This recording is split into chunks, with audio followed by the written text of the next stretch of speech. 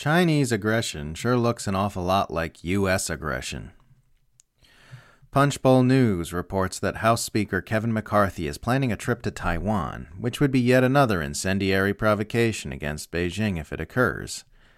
The previous House Speaker, Nancy Pelosi, sparked a significant escalation in hostilities with her visit last year, the consequences of which are still reverberating today. Anti-War's Dave DeCamp explains, quote, Pelosi's visit to Taiwan was viewed in Beijing as a major provocation, and it sparked the largest ever Chinese military drills around the island.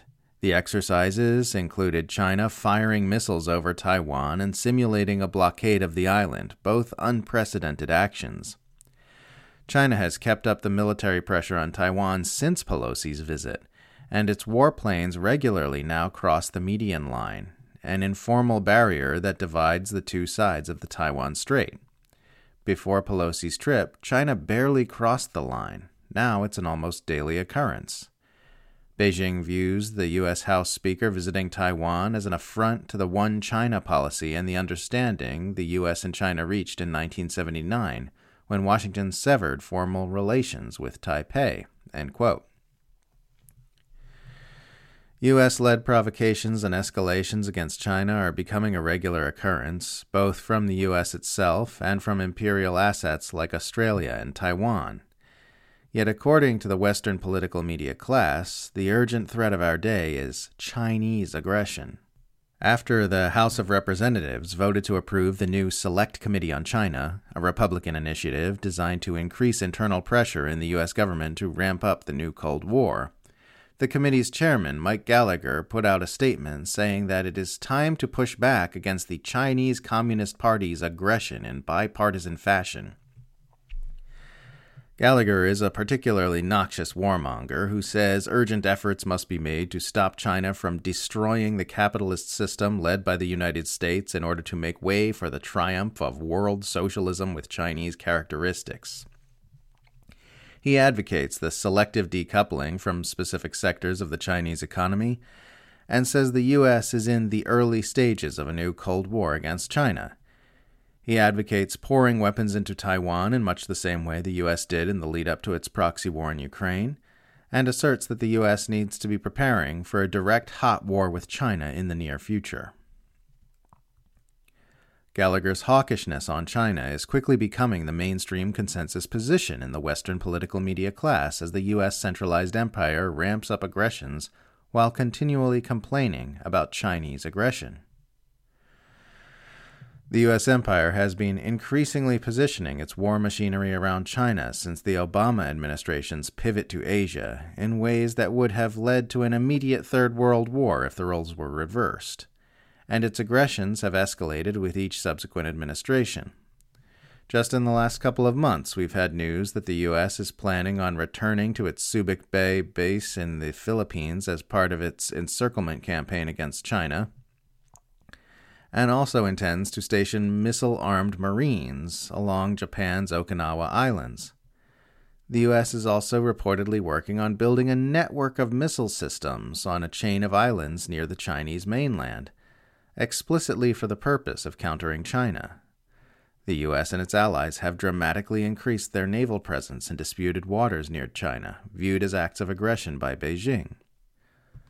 None of this would be tolerated by the United States if China were openly moving its war machinery into adjacent areas with the stated goal of countering the U.S. If China were doing this, it would be a near-unanimous consensus throughout the Western world that China was engaged in hostile provocations and was clearly the aggressor. Nobody would listen to China if it claimed it was militarily encircling the U.S. for defensive purposes.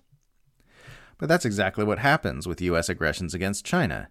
It's just taken as matter of fact when the U.S. says it's moving more and more war machinery into the waters around China as a defensive precaution to deter Chinese aggression. Because the narrative is coming from the most effective propaganda machine ever devised, we hear, "Nah, bro, the U.S. is militarily encircling its number one geopolitical rival on the other side of the planet defensively.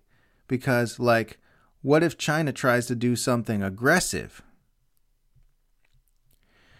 In a surprisingly decent foreign affairs article titled "The Problem with Primacy," Van Jackson argues that the U.S. is behaving in such a transparently aggressive manner toward China that it can't possibly claim to be acting in the interests of preserving peace and stability in the region.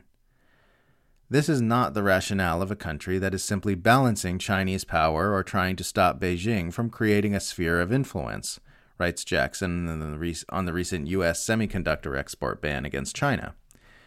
It is not the strategy of a state trying to decouple from the Chinese economy. It is containment in all but name.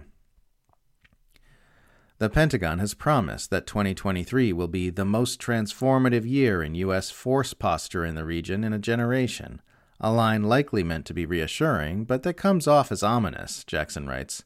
The Department of Defense is making good on this promise by modernizing its large traditional presence in Northeast Asia while increasing its footprint in the Pacific Islands and Australia, areas that the Chinese military cannot seriously contest.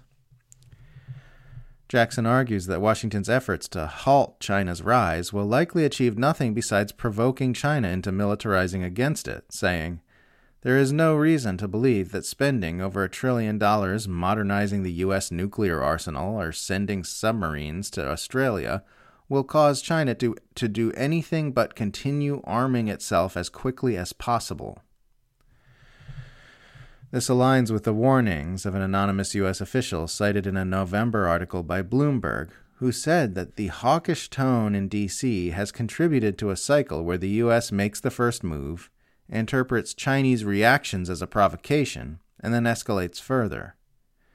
It's the U.S. making the first move every time. Taiwan is an odd case because empire apologists will openly tell you that Beijing must never control the island as it's a geostrategically crucial location with essential semiconductor manufacturing, and then turn around and still try to tell you that Washington's interest in Taiwan is because it wants to protect freedom and democracy. It's even more transparent than when they were pretending to yearn for the liberation of nations that just so happen to sit on a lot of oil. I don't know if Beijing will ever launch an attack on Taiwan or some other future flashpoint. But if it does, it seems a safe bet that it will be because the U.S. empire kept ramping up aggressions and provocations until it got to the point that China felt it was losing more from inaction than it would from action. And then empire apologists will spend all day shrieking at anyone who tries to talk about those provocations. Because that's the rule now, if you weren't aware. As of February 22, we're all meant to pretend that the concept of provocation is not a commonplace idea that everyone understands and learns about as children, but that provocation is rather a nonsensical propaganda word that was invented by Vladimir Putin last year. It is now no longer permissible for you to talk about the aggressions that led up to a nation going to war.